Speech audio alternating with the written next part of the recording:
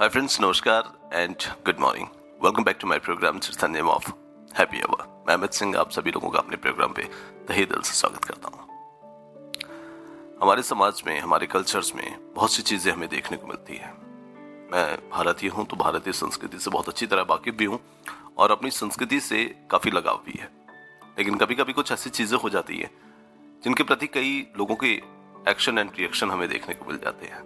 अभी हाल ही कुछ दिन पहले की बात है कि दिल्ली मेट्रो के अंदर एक ट्वीट आया था। दिल्ली मेट्रो के अंदर नहीं, मतलब कि दिल्ली मेट्रो से एक ट्वीट आया था।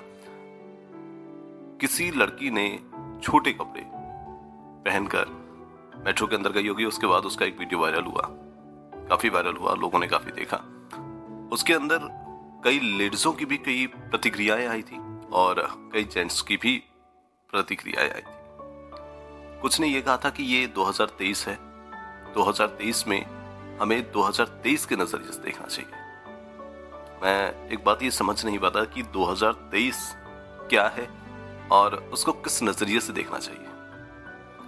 हमने क्या 2023 के अंदर कर दिया जो कि हमें अपना नजरिया बदल देना चाहिए, और कैसे हमें अपना नजरिया बदलना चाहिए, मुझे भी ये चीजें सीखनी है। क्योंकि कभी भी चेंजेस वो अच्छे लगते हैं जो चेंजेस समाज के उत्थान के लिए या समाज को चलाने के लिए जरूरी होते हैं।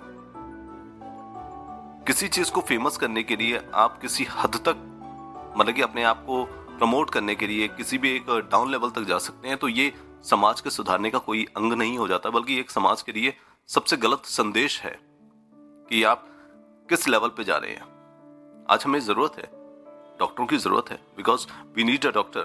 क्योंकि हमारे पास हॉस्पिटल खोलने के लिए खोल सकते हैं लेकिन हमारे पास डॉक्टर नहीं है।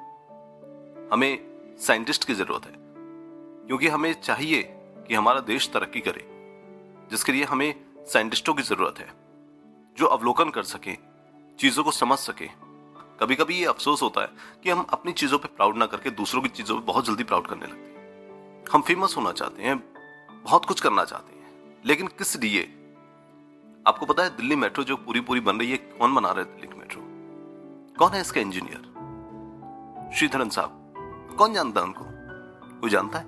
नहीं, क्योंकि किसी को फर्क ही नहीं पड़ता। ट्रैवलिंग करनी है, जाना है, पहुंचना है, बस हम लोग हैप्पी हैं। हमें कुछ मतलब नहीं है किसी भी चीजों से।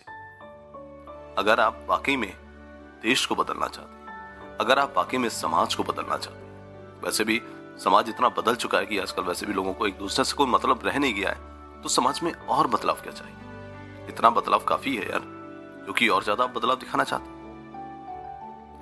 जैसा है जो है ठीक है। हमारे समाज ने बहुत बड़ा बदलाव करके देख लिया।